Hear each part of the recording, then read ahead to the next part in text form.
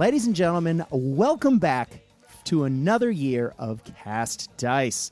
My name is Old Man Morin, a.k.a. Brad, and Cast Dice is the podcast that explores the great big wacky world of tabletop gaming.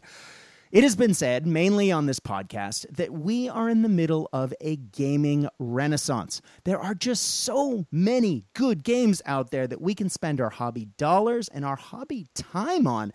It's often hard to know what to play. And that's kind of what this podcast is about, to explore what's happening in the gaming industry, to talk about the games that both my guests and I have been playing or looking at, and to just really explore the joy of tabletop gaming. Now, there's a couple things I want to talk about with this sort of preamble, if you will. The first is I often talk to game developers from around the world and for some pretty big games, and I'm always really happy about that. But we don't often get a whole lot of Australian game developing on the show, which, given that we are an Australian show, my accent, ignoring that, is, I think, a bit of a shame. So today I'm looking to change that with a game that I found recently. Now, as many of you know, I grew up in the United States and in Japan, and sort of jumping back and forth from there, I developed a bizarre love of giant robots. Growing up watching Gundam in Japan, and then hopping back and forth and watching things like Mazinga. There's just a ton of giant robot cartoons from the 60s, 70s, and 80s that, as a kid, inspired me.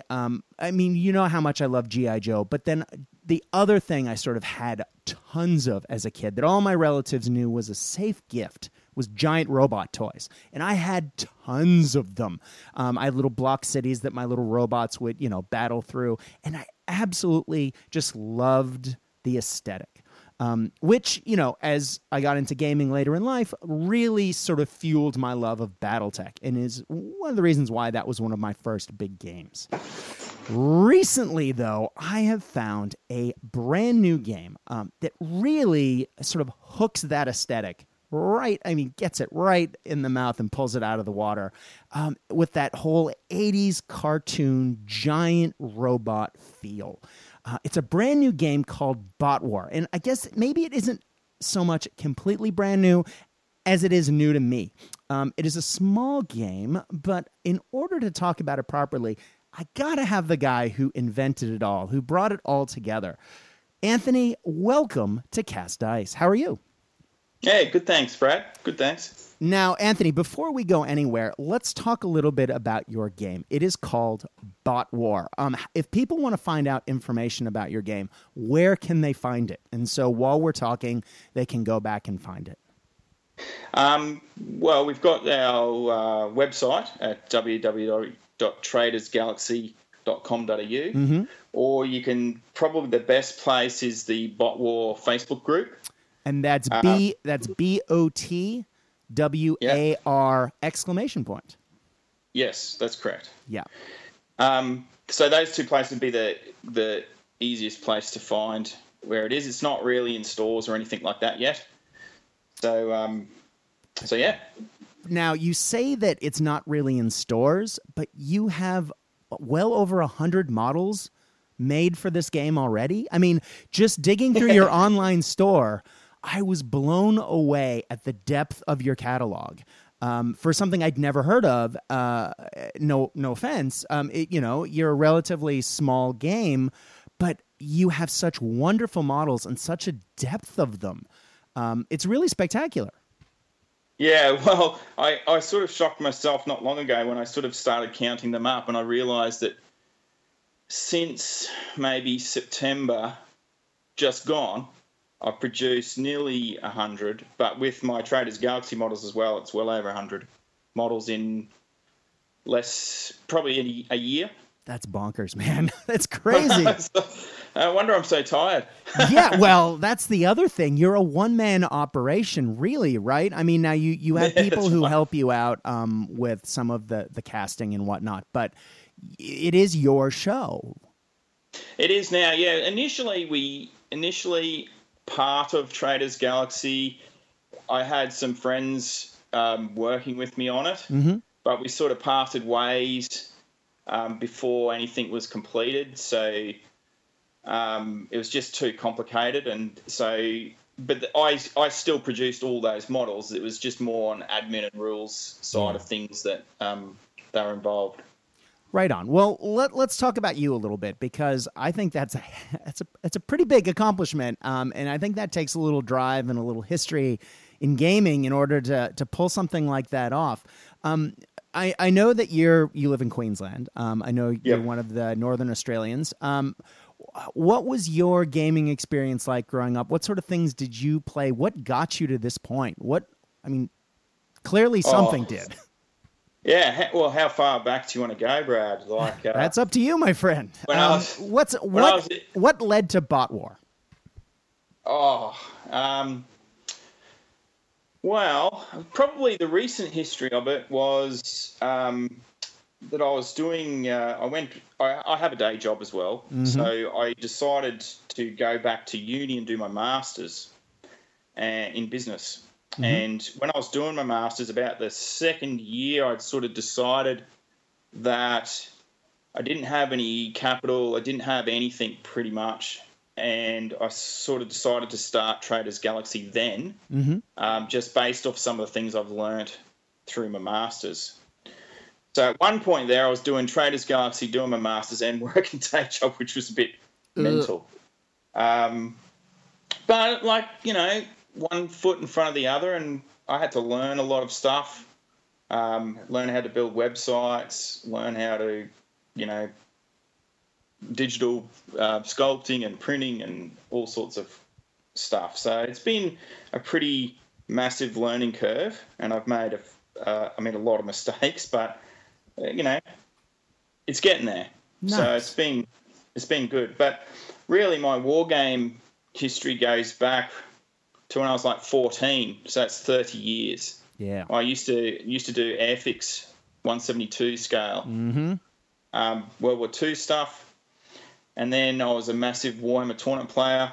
I worked in the UK for Games Workshop and went to all the Warhammer tournaments over there for 8 years. Sort of came back here, had some tournament Games Workshop stuff here, and then sort of gave up a bit and just became sort of a painter for a while. But I sort of missed the games. But I wasn't, after Warhammer Fantasy died, and 40K sort of pitted out for me. So I've sort of I needed something else. So it was good to I've really enjoyed it, sort of doing it. I mean, it's I don't know where, there's so many sort of starting threads, Brad. I don't actually know where to start. All right. Well, let's start with something having to go with the game itself, and we'll see what tangentially you can start talking about where things came from. So let's talk Bot War. So as I've alluded to several times, Bot War is the game of giant robot combat. Now, that is a very simplistic view. Why don't you give us the high concept pitch for this game? Tell us a little bit about it. Well, Bot War had some obvious influences like 80s cartoons and things like that. So I just wanted a game that sort of took me back there, and I just like the idea of big robots smashing tanks and infantry and aliens and monsters, just all mishmashed in together in a game. One of the other things was that I like that it's a bit of a skirmish game, so you don't have to, I have kids and family and it's commitments. It's so hard to paint up whole armies anymore. So it's just nice to paint a few models and you can get a game in. I also wanted a quick game that was easy to pick up without having to learn pages and pages and pages of rules, but also something that has so much depth that if you actually wanted to play it in a tournament sense, it would really test you. Exactly. So I'm really pleased with how that part of the game has come out. When Revision 2 comes out late this year, I'm going to add some bits, but I'm going to try and maintain that simplicity, but with a layer of complexity in it. Well, fans of the show would know that that is one of the things that I really look for in a game system. And one of the friends of this show, blogger Dr. Mercury, was the guy who actually turned me on to your game. And he and I were talking about it, and he was saying exactly that the game is easy to pick up. It's simple to run through. I believe on a battle report on his blog, he played with his daughter, who is, and that's not saying that women can't wargame, but I think she's an early teenager, and she picked it up really quickly. And that was the first time they played. And so it's a game that you can pick up, you can play. But he also said it had teeth. I believe those were his words, or maybe I'm paraphrasing or making that up. Sorry, Jason, if I'm not getting that right. But that he said that the game had that depth. And it's one of the things that I love about games like Bolt Action, that you can just pick up. Gasland, same thing. You can just pick up and play, and it's a lot of fun. But if you want to take it to that next level, it isn't boring after the first couple times you play it. There's depth to it. There's variety. There's variability. You can really get that gaming experience in. And as you said, you can do it in a shorter time period. Bot Wars played on a 3x3 table, and you usually have, you're going to have to help me out here, something like 5 to 10 models per side. Is that right? Yeah. Well, that's originally the concept is 5 to 10 models per side. But choosing which models they are is super important. Totally. Because some models work with other models really well, others not so much. But you also, in the game, one of the key aspects that I really like is that you actually need some redundant models. Like, you can't have this dream team of models, because if you do that, you will starve for energy. Right. And energy is one of the key components of the game. So there's a little bit of resource management about how you control how much energy each robot uses in a turn, right? Yeah, that's right. There's nothing more frustrating than thinking, I want to do several things this turn, but I didn't stack enough energy on this bot that was the bot that I needed. So when you get energy starvation, it really is difficult to do anything in bot war. So you really need to manage your resources particularly well. And it's done before the turn, so you can't only 2 bots can actually manipulate the energy within the turn. And they're priced accordingly, obviously, because it's a really powerful ability. Right. But it's that resource management where you have to plan ahead and you have to tactically think out what you're going to do by allocating that energy out. But then, of course, like the old adage says, no plan survives contact with the enemy, and you got to kind of ride out the rest of your turn with what you have then and try and make the best of it until you can reallocate again. Yeah, that's correct. And what makes that even more difficult is that there's no actual set sequence for when you do your activations. So, for instance, you can actually move, then shoot for 2 activations, or you can shoot, then move, or you can shoot twice, or you can move twice. Yeah. So, it's really hard to pin somebody down if they don't go to the sequence that you're predicting that they go to. Right. And I do like that freedom where it really does work for, in some games you have the big army games, stuff like that doesn't always work. Like, you need to have maybe a you go, I go system where your whole army goes for moving, then shooting. Otherwise, the game would take 6 years. Because this is a skirmishy kind of game, you can then have that freedom to go, okay, I'm going to do this guy shooting first, or this guy moving first, or then I'm going to maybe do a little of this or a little of that, and you mix it up. And in case folks are wondering, this isn't necessarily traditional you go, I go, where your opponent moves everything and then you do.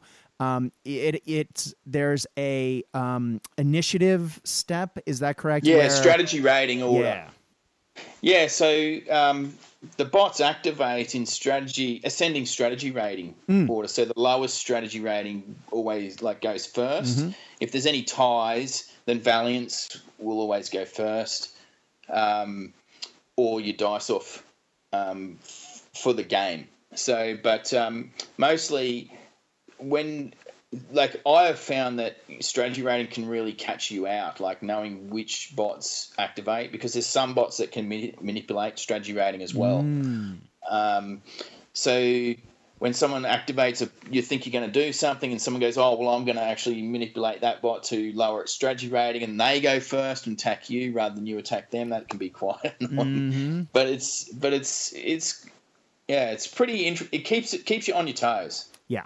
And again, that's what you were talking about before with the game having depth, with different robots having, or different bots having, the ability to manipulate core mechanics of the rules just slightly enough to offset your opponent. So, you actually have to think things through. Yeah, some bots are very sort of upfront. What you see is what you get. Just probably like every war game, there's bots are like your grunts that are like your front line sort of, hitters, and then you've got the models that sort of sit back. They're like your wizards and all that sort of stuff that manipulate the way things can be done in the game and change things like that. So Bot War has the same sort of thing. You've just got to find what bots actually manipulate the game, and I mean, if you load up on those bots, then you probably get trounced because you don't have any hitters. So you want a good balance of everything in the army. Absolutely. And when you get things out on the table, just having watched you play through an online bat rep, it looks really nice because, again, you have a small number of models moving around a small table with some great terrain.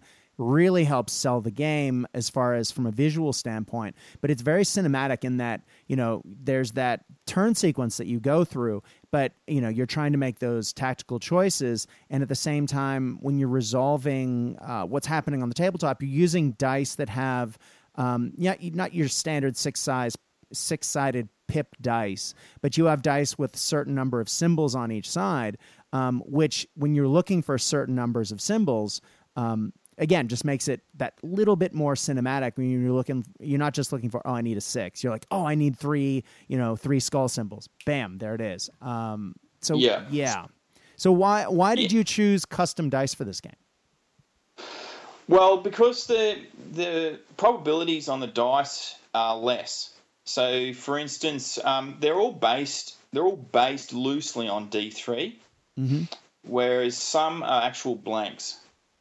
So we wanted the opportunity to actually not hit anything. So the way the system, because we don't have any charts that you have to refer to or anything like that in order to work out whether you've hit something. It's just a simple dice roll. You either roll whatever you roll on the dice is how many hits you've made. Right. So, or how many shields you've made. So it's very simple. Like, you don't have to refer to or memorize any charts or any sort of system of matching skills or anything like that. It's simply, this is how many you've hit, this is how many you've shielded, and that's the difference. Totally. And that makes sense. I mean, I hadn't even considered it, and it's a very simple thing that a 6-sided dice doesn't have a 0. Yeah, that's right. Yeah. Right? I mean, some people can say, you can hit on 2 or more or stuff, but you're still adding up a bunch of 2 or mores, whether, if you roll so many dice, etc., you're still adding up, this hit, and you're picking out dice. Whereas with Bot War, you literally see how many icons are on the dice, and that's what you've done. Yeah, it really streamlined the gameplay experience from what I saw. I mean, you guys when you were playing, it was very clear, I need this many hits, I need this many shields, I need this. And it was just a quick bang, done. It wasn't, I have to go consult a chart. That's right. Yeah. And the shield dice are offset, so they're not. You'll always get slightly more hits than shield dice. So you can actually add to your shield dice with either obscure or terrain. So terrain plays a fairly big part in the game in the sense that you get a black critical dice for that, which is a D3. Right. So you'll always get some sort of save from terrain. That's right. So you actually can't get a 0 on a black critical. Nice. But if you're like me, then you roll just a lot of 1s on black critical dice. Yes, I am. Right on. Well, okay. So the whole idea then that you have these giant robots sort of battling in terrain, and you're talking about the terrain being important, and I'm talking about beautiful tables. Can you tell our listeners, because this is a audio, this is an audio, not a video show. What do you envision a Bot War tabletop looking like? How do you make giant robots have cover? I mean, you can't just hide behind a tree, not your traditional tree. Yeah, you sort of can if there's a bunch of trees, because it's basically 50% obscured. Ah, right. So it's direct line of sight. So that whole old school adage of getting down so your eye is in line with stuff sort of puts you in the game. Mm-hmm. So we just use direct line of sight just because it's simple, and we figure that everybody that's playing Bot War is adult, and it's not really in tournaments yet, so there's no need to make some sort of preset terrain arrangement. Right. Funnily you should bring up terrain. I'm actually just reviewing the sculpts for my new city terrain. Ooh, very nice. So I'm actually decided to do it a bit differently to how most people make cities. Mm-hmm. So I'm actually, at this stage, I'm making some flat panels, like facades for buildings, where you can mix and match them and stick as many onto a piece of cardboard as you want, and then make it into a building that way. Oh, that's cool. So it's very variable? I think that's the term. Yeah, it's actually a bit like the Games Workshop city fight terrain, where you can stick those panels like on top of each other or beside each other or wherever. But they're obviously an 8mm scale, and they're of Washington, D.C. buildings. Oh, that's cool. I love it. Having lived in D.C., I'd love the idea of having giant robots fighting, among those classic style buildings. So absolutely. So I guess that you did just touch on something. Why don't you tell us about the scale of the game and what that means for the game itself?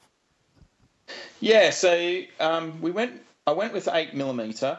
Only sort of because we originally just started with the bots, and we just we wanted more. The first Bot War were actually 40K scale, 30mm. Whoa.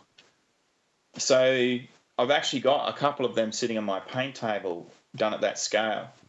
And we figured that they weren't heroic enough when we first saw them, because it was a skirmish game, and everything was going to be really tiny. So we then bumped it up to the basic bots were going to be 45 to 50mm. Oh, I see what you're saying. I thought you were saying you made them 40K scale, so you were saying the bots were like 18 inches tall. No, I was like, oh my God, that's ridiculous. No, the bots were about 30mm tall originally. So how big are they now? They're probably around 45 to 50 is the average. Nice. But the largest one, which is Omen, I think he's nearly 80. Wow. And the smallest one, which is Fault Line, well, actually probably one of the Condors, they're only 10 mil. Oh, nice. Well, actually the smallest one's the infantry at 8 mil. Yeah, and they were sense. A massive challenge to do. And all of these are in metal. Yeah, so there is one that I'm working on that is resin, but it's just been a bit of a pain because the humidity up here has been really nasty. So I'm just sort of holding off for a bit till I can give it some time, basically. Right. It's all done. The molds are all made. I'm just sort of holding off till I can sort of get a breather with this other stuff at the moment. And that big one that you're talking about, is it one of those situations from those awesome 80 cartoons where you take a bunch of little robots and combine them into one big one? Yes, that's correct. It's 17 centimeters high. Oh, that is awesome. It is huge. Yeah, man, that is huge. So cool.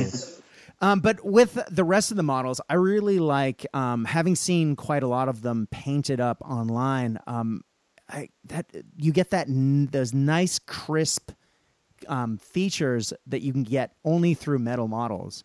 You don't, sometimes with plastic you might get a little softness, but man, just for those like 90-degree hard angles that robots sometimes need, I think the metal is the way to go. It really helps them pop. Is that why you did that, or is that just a production choice? Or well, I've actually always been a fan of metal. Like, I'm a bit old school. I'm a bit of an old hammerer. So even when all the plastic stuff used to come out for Games Workshop, I still collected all the metal stuff. There's just something about holding metal models to me that's more valuable. Yeah. And I like the weight and that. Yeah, if you drop them, they can break much easier and stuff. But I'm also being sort of a painter as well. Like I've been like, there's no doubt that technically a lot of the bigger model companies, like their models are amazing. Like there's no doubt about that. But I'm finding that as I got some of the newer models, they became harder and harder and harder and harder to paint. And to assemble.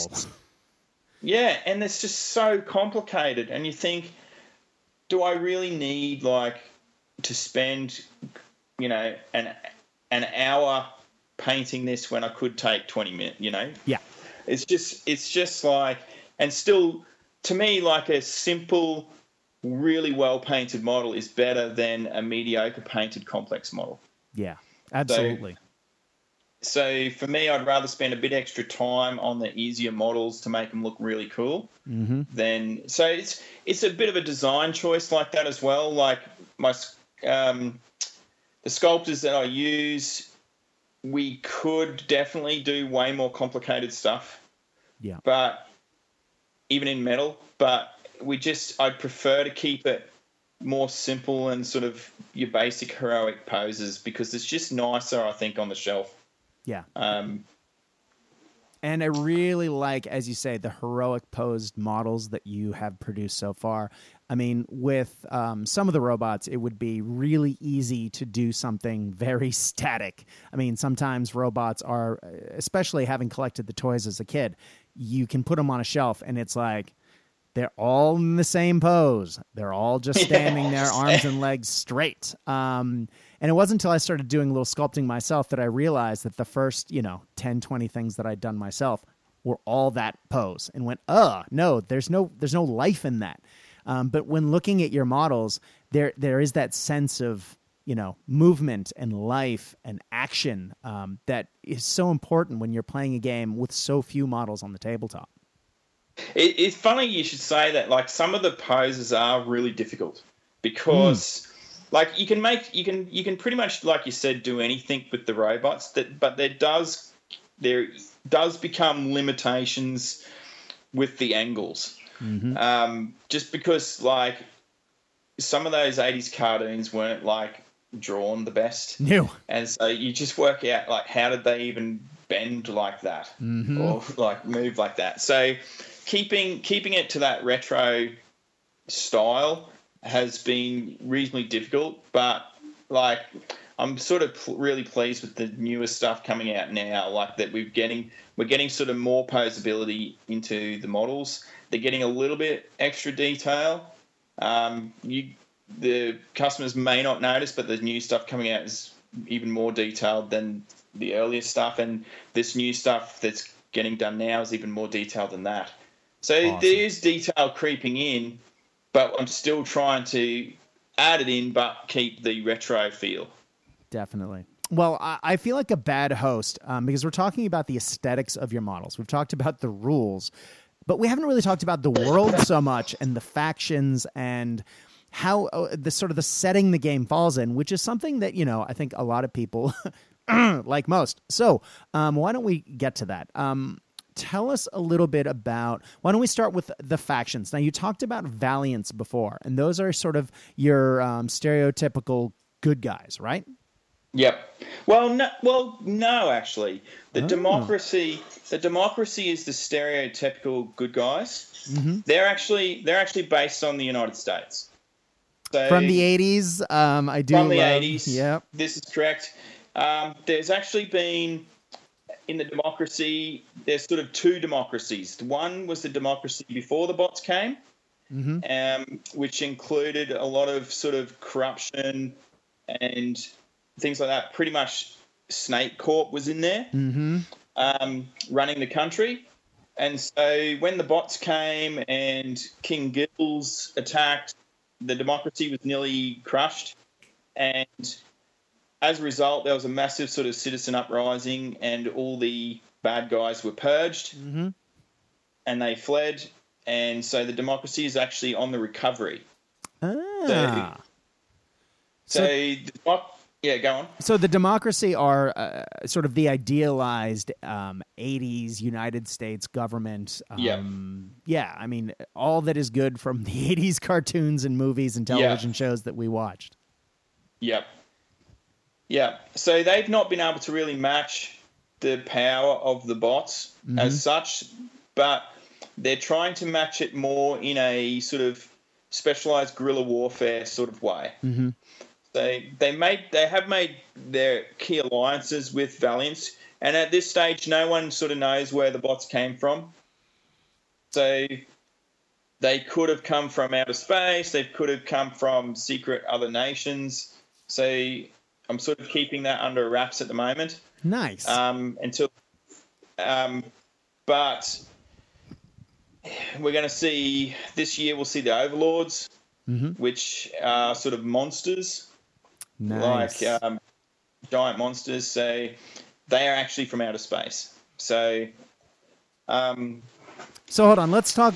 You've mentioned the coming of the bots. So we have sort of a late 1970s, 1980s aesthetic sort of universe, and then all of a sudden, giant robots show up in that universe. Yeah. So nobody actually knows where the Valiants and Deceivers came from in the game because it's sort of not it's not alluded to yet. Although the story of King Gills, because there's also mermen, so there's actually in my universe there's a whole race that's been living under the ocean on Earth, and that the democracy didn't even know about it. So basically when it's alluded to in that story about Atlantica that the bots came from space because Omen actually crashed into the Atlantic, which is where the Atlanteans got their bot technology. Okay. So they've already invaded once and they were pushed back, because at the same time as the bots came, Atlantica invaded. So they were pushed back by the combined Valiants and Democracy. So they're ready to sort of push out again. So, and in that, one of the other factions is Snake Corp. They're actually the purged sort of evil guys from Democracy. So they've some have escaped, and they've taken with them personal army. And bot technology and things like that with them. So they're probably the most dangerous faction. Okay. So we have basic... You have sort of talked about 5 interlocking factions, and I think there's the sixth that you mentioned before. So we've got sort of on the gooder side, on the good side we have of the spectrum, we have the Valiants and we have the Democracy, and on the other side we have the Deceivers and Snake Corp, and maybe somewhere in the middle are the Atlanteans with their own sort of agenda, maybe off to the side. And then we have the Beasts. Who are also... the Beast Lords. Yeah. Yes, Beast Lords, who are actually probably as good as what Valiants are. Okay. But they're probably less so than Valiants. Nice. But the Overlords, which are coming this year, they will be evil as well. There's not a lot of good guys around. Right on. Well, it's the 80s. Not because the evil guys are always cooler. Yeah, well, there's that. It's also in all the action movies in the 80s, you had very few heroes and then tons of villains to defeat. Although in the toy ranges, they always had more of the heroes because they sold better. Yeah, that's right. Yeah, that's right. Well, right on. So let's talk a little bit about how each faction works. So clearly, each and every faction has bots associated with them because that's sort of the mainstay of the game. But armies like Snake Corp or the Atlanteans also, and I guess to the Democracy to a degree, also rely on conventional tanks, helicopters, vehicles like that we would associate with a modern battlefield. Yeah, that's right. Although Democracy are the only bot-free faction. Oh, I didn't realize that. I haven't. Yeah, so Democracy won't have bots because they're very skeptical of bots. So they will have tanks, helicopters, infantry, really highly trained, specialized stuff, but no bots. So that's the only. That and Overlords will be the only faction without bots. Okay, but, so are Overlords won't need them.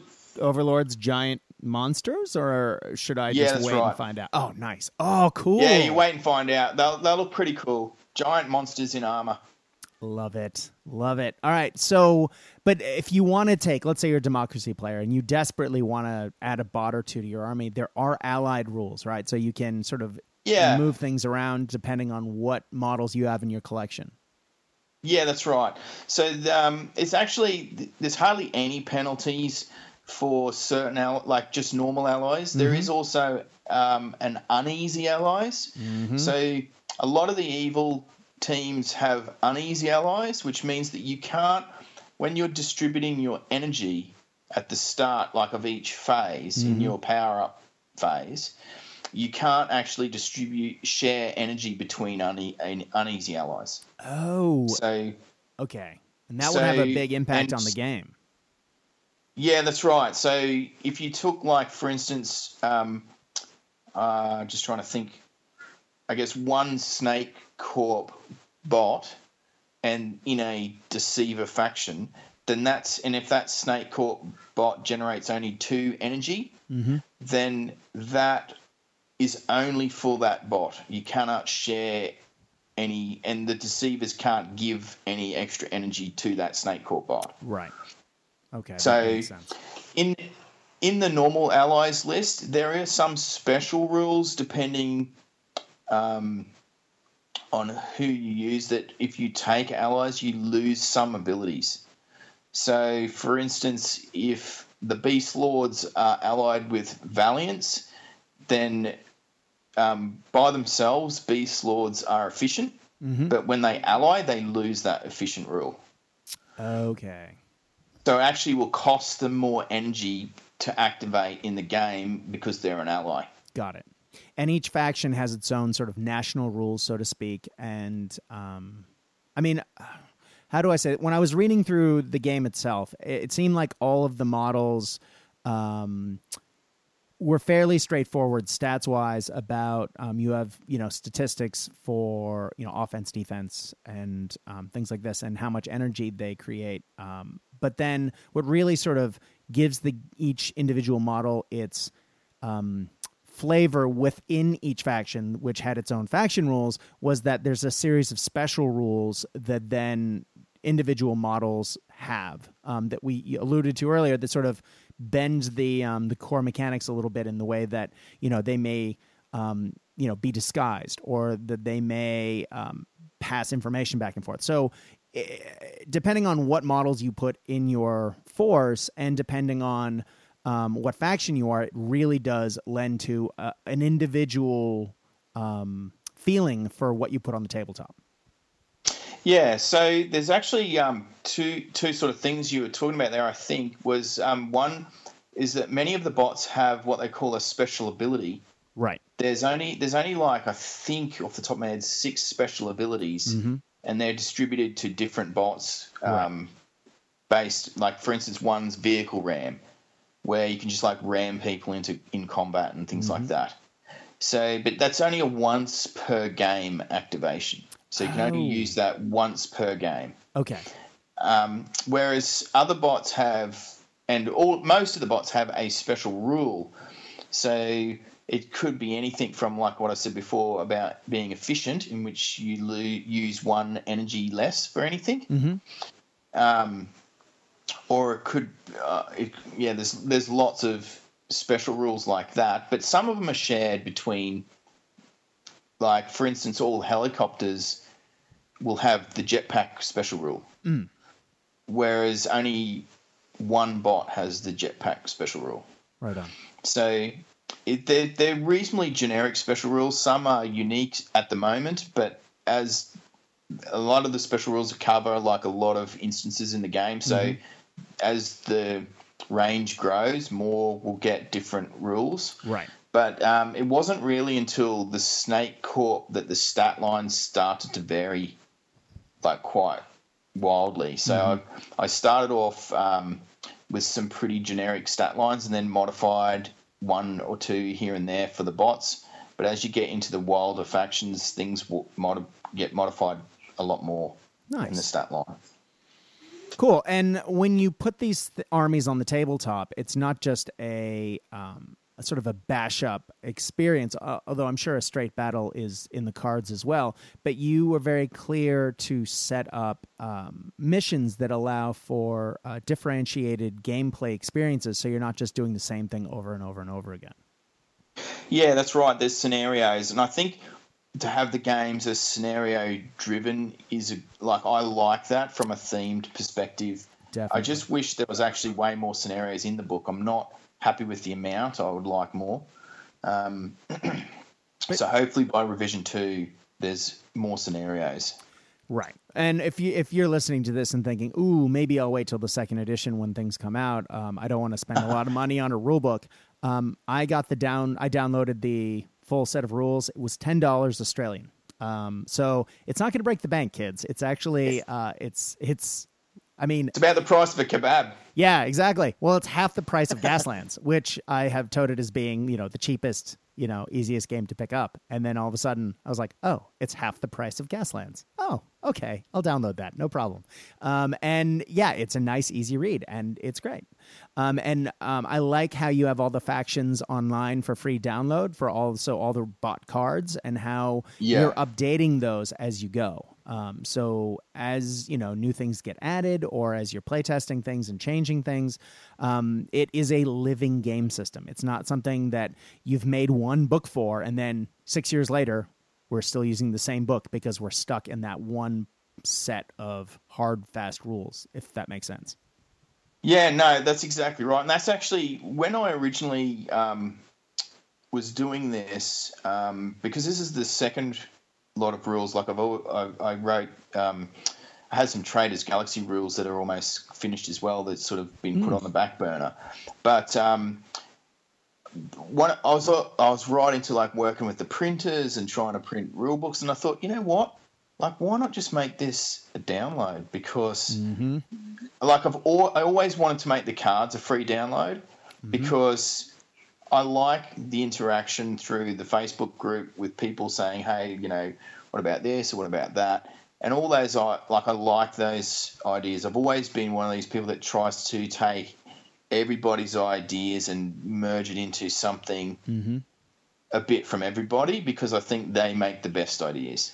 Yeah. So with the stat cards, that's definitely like updating them as new factions come out and things like that is definitely something that I want to do.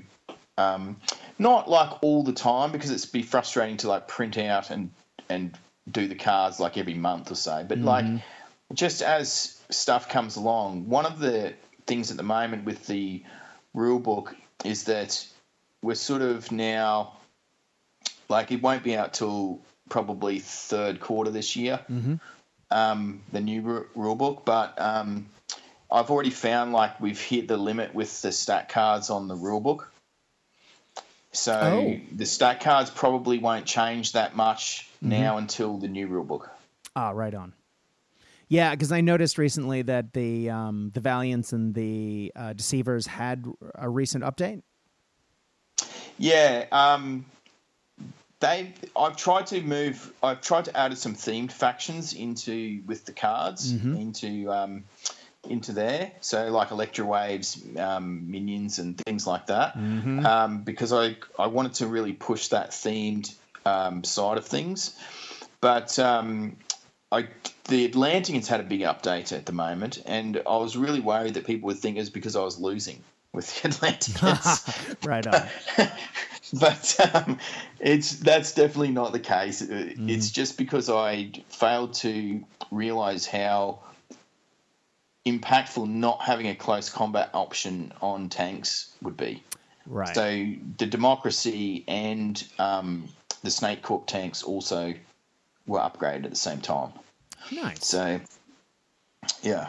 Well, it's a thing. Although tanks still get... Yeah. Sorry. No, go ahead. I was just going to say it's nice that playtesting has directly impacts the game. As I said, it's nice to see a living set of rules that as things, it's not that things may be broken, but things could be tweaked to be better. It's nice to see a game developer being like, yeah, I like to take on that feedback. I like to make sure that, my players are having positive play experiences, and it's cutting down on those loopholes or those rules that may lead to, feel badsies or negative play experiences. Yeah, no, that's exactly right. And that's I've always been like, I've always tried to do that with the games, like playing the games. There's actually been very few negative experiences I've had with Bot War, but there has been, like, I remember when we originally were play testing when the larger bots came out, like the more powerful bots like General Duke and Mega Tyrant and that. And Mega Tyrant just dominated the game. Oh, did he? It just blew people away from like across the board and stuff. And I just like, we realized then that one of the key aspects of the game is once you start going over rolling five attack dice, bots start dying very quickly. Right. So very, very few bots will go over 5 attack dice. Okay. Yeah, because as you say, defense dice are not as effective as that, and so if that could, and it's very, especially from a ranged attack point of view, like you lose 1 dice over 10 inches, so whatever's written on your stat card, like let's say you've got 4 attack dice written on your stat card, you actually, if you're over 10 inches, you'll only get 3. Right.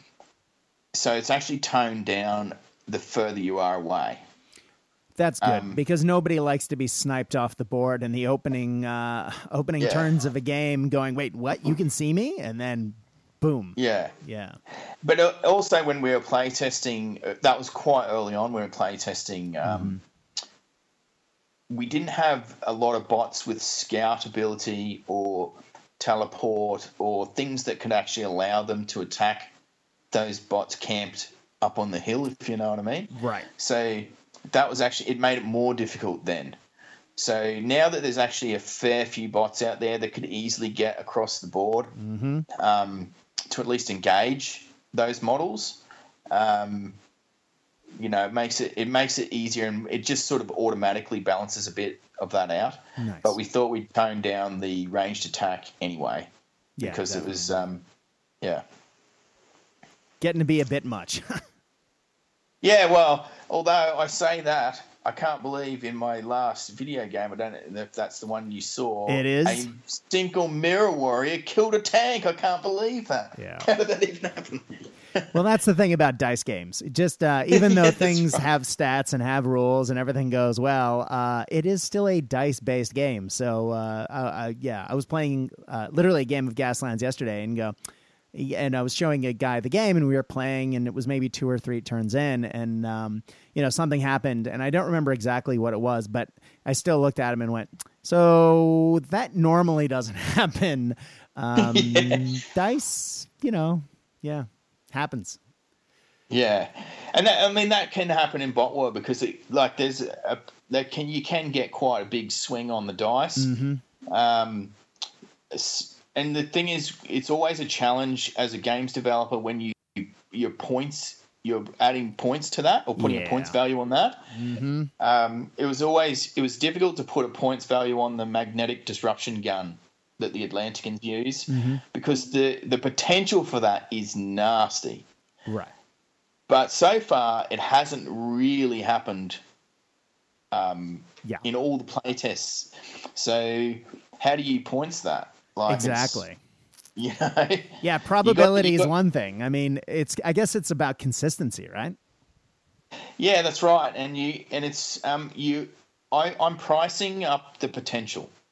Yeah. So the potential for it to be nasty, because it also has a psychological effect, which you've got to points in as well, is that if you've got a weapon that can have that sort of devastating power, then your opponent knows that and they're playing accordingly. Yeah. So it's almost like the threat is worse than the bark is worse than the bite. Right. It's but it still can influence the game, even though it's actually not even firing a shot. Definitely. Well, I mean, we've seen that in countless tabletop games where it's the wow factor or the scare factor of something, and you go, well, this could happen. People go, I'm not going near that. And you go, that's right. Will it actually do that? I don't know, but it could. So you say with a cheeky smile and a wink, it's possible. So yeah. All right, right on. Well, let's. I'm actually, I'll be honest, I've run out of my list of questions to talk about today, but that doesn't mean that we need to necessarily finish. What are some things that you have not had a chance to talk about as far as Bot War goes? Because I feel like, for being a relatively quote-unquote new game and having gone through several iterations already, I feel like there's probably a lot more we could talk about. I haven't played enough to be able to really feed that out. So what would you like to tell us, people who may not have heard of you or, your game, and what are some things that you think they would like to hear? Oh, that's a good question, actually. Really, like the actual game isn't that old. Like it's sort of been out there since I think mid-October last year. So it's not that old. Right. It was in development for quite a while. I'm quite pleased with the way the mechanics. It actually exceeded my expectations. Nice. Like how the mechanics have worked out. I'm working on some unit rules now because I'd like a way for, like, especially for infantry to be able to team together to do focus fire. Nice, yeah, that'd be cool. So they can sort of add their fire in, but there's big penalties. Usually everything with Bot War, if it seems really powerful, there's a drawback. Like there's always drawbacks to, like, I like putting those into every single bot or every single model that's produced. I always like there to be a flaw. So, for instance, if someone's got like a real powerful weapon, well, then they're really weak and it's a short-range weapon. Got it. So you have to take a risk sort of to actually use the weapon. So pretty much I can't think of anything that's like super-duper powerful in Bot War, but no doubt with all the hundreds of games that people might play over the next couple of years, then no doubt they might come out. And the good news is that we'll easily be able to rectify those things like pretty quickly. I don't think there's stuff that I've missed, but I'm not so arrogant to think that I've got everything, you know? Yeah, absolutely. You just don't know what some people might come up with. Yeah, exactly. It's all fun and games until somebody actually gets it in front of them and tries. I mean, there's always those people who try and break the game, or if you just play enough games, sometimes the wheels get a little wobbly and you go, wait, let me tighten that up a little bit. Yeah. And I'd love for people to try and break the game, actually, because when you get that people are really like in the old Games Workshop days, you used to call them rules lawyers. They're actually really useful. People who can look at rules and they try and exploit it, because it actually allows you to make a much stronger and more solid rule set. Because as each of those people like find those loopholes and stuff, you're just like closing them off. Exactly.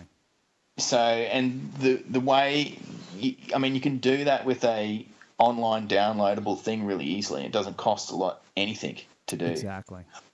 So yeah, that would be great. And like eventually we'd like to move like Bot War into like be more of a tournament rule set as well as a themed rule set. So, and I eventually I'd like to get Bot War into stores and sort of I weighed up the Kickstarter option originally. And I just feel that there's so many games. Like your preamble was dead on. Like there's just so many games out there. There are so many. Yeah. And it seems like every week there's a new game or new batch of miniatures coming out from somebody. And the competition is really fierce. It is, but and it's also, especially just going back to what you're saying about Kickstarter. Like, if I stopped looking at Kickstarter at all the games that are on there because some of those games don't happen, and some of them are years away, and you just go, "I've got enough on my plate right now, thank you." Yeah, well, I find as well, like I get the impression of Kickstarter that because of the stringent, like. No, not the rules, but the stringent way that Kickstarter operates. It seems like people are out for more of a quick buck. Yeah. Like they've got to like do this, they've got to produce this many models, and they've got to get it out to people, and then you never hear about it. Right. Like and it sits under someone's bed after the initial thing. Like I would rather my company to be something that's more long term. That's in sort of for the long haul, where customers can interact with the product and myself directly. Yep. So it's like growing all the time, like building like a community alongside the game, rather than just have a bunch of sales and sort of have this sort of flash in the pan community. And then I don't know, maybe the Kickstarters do happen like that. But I think it depends on I think it depends on the company and how active the game developers or the company are in interacting with their customer base. I know that before contacting you to be on as a podcast guest, I asked several questions to the group, the Bot War group, and got great in-depth answers, including from yourself. And it was just going, wow. Oh, he wrote the game. Oh, wow. Okay, so he's really invested in this, and just the level of both the community that is really supportive of new players, and you personally who are answering people's questions about how the game works or encouraging people to share their painted pictures. I just think goes a long way towards helping support that community. I mean, you talk about wanting to eventually develop some sort of, tournament system or something like that, but it being sort of a narrative-driven game right now. I think as people develop their forces and, start getting games on the tabletop, I think you're doing the right way of doing that, is building up that community through, fun, inclusive gameplay, and then, seeing where it goes from there. Yeah, well, I guess I was just thinking, like, I'm a hobbyist too. I love to see other people's painted models and totally what they're doing with the models and their games, etc. Because that actually helps to inspire me again. So I've always liked that aspect of the hobby. It's just seeing other people's stuff, what they've come up with, color schemes they've used, etc., etc. So I've always find that really interesting. But yeah, like it's pretty global now. Like there's a lot of players in Canada for Bot War, US, UK, Australia. So I'm pretty pleased with that. It's a strange feeling, like being relatively new to this. It's a strange feeling having people buying the miniatures that you've produced. Yeah, that is strange. And it is strange that they're going to so many different places. It's. I guess it just comes down to the way social media works now and the internet. People who have this shared love that we have of giant robot combat. All of a sudden, bam! Everyone who has that interest can go, oh yeah, cool, I like that. Let me get some of that. Let me look that up. Let me look up Bot War in Facebook, and oh wow, yeah, those look great. Let me get some of that. And it's funny the way that, we see things and then it doesn't, especially since you and I live in Australia, sometimes when you want to buy something, you look online and go, ooh, it's kind of far away. But then you go, no, I'd really like that. So, I get boxes from all over the place. Yeah. And honestly, I love the idea of I can order something in Australia and it's going to show up. Woohoo! Yeah. Well, that was a big challenge actually when I first started with Traders Galaxy. Is like how do I offer and actually still make money and be able to post overseas, because Australia Post is not the cheapest post, but I use all my packaging is like food grade packaging. Oh, cool! So it's like resealable foil packs. Mm-hmm. So they can actually lie them like pretty flat. Mm-hmm.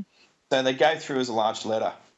Oh, nice. In most places. So I still pay a fair bit of postage to go to the US for bigger orders and stuff, but I offer free postage if anyone spends over 200 Australian. Mm-hmm.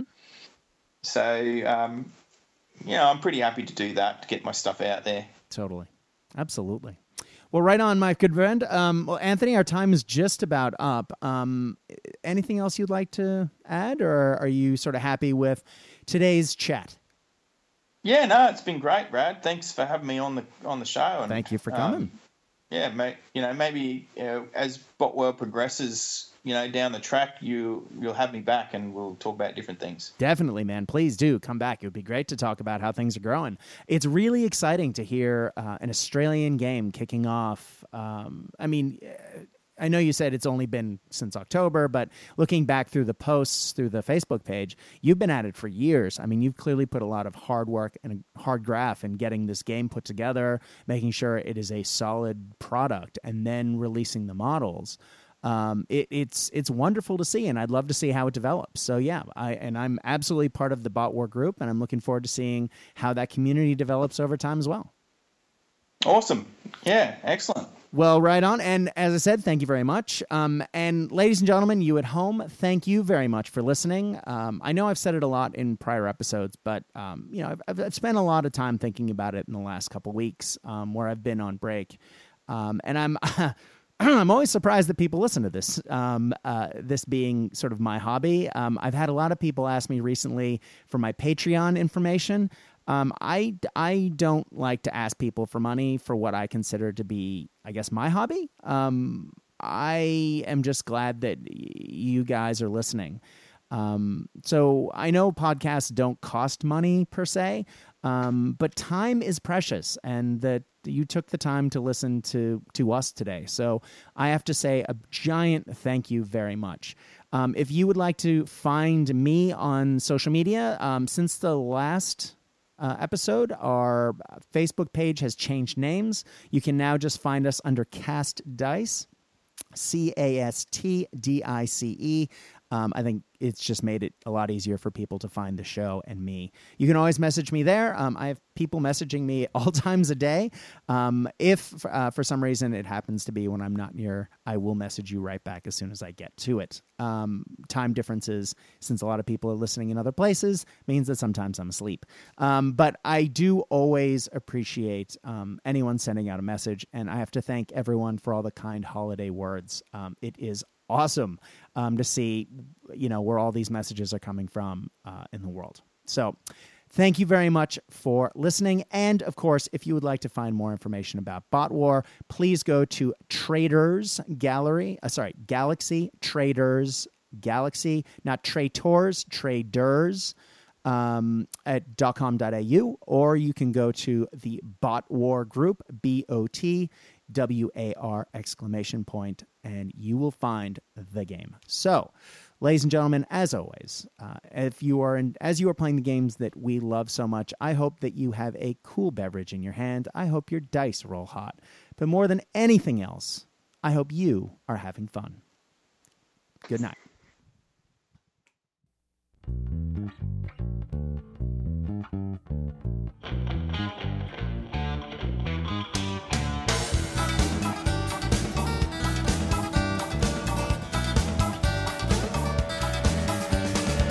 Another day rise in Paraguayan sun. The food cracks open. Another Heineken. He's all alone. He's in his little room. He's all alone with a Burmese python and a loaded gun.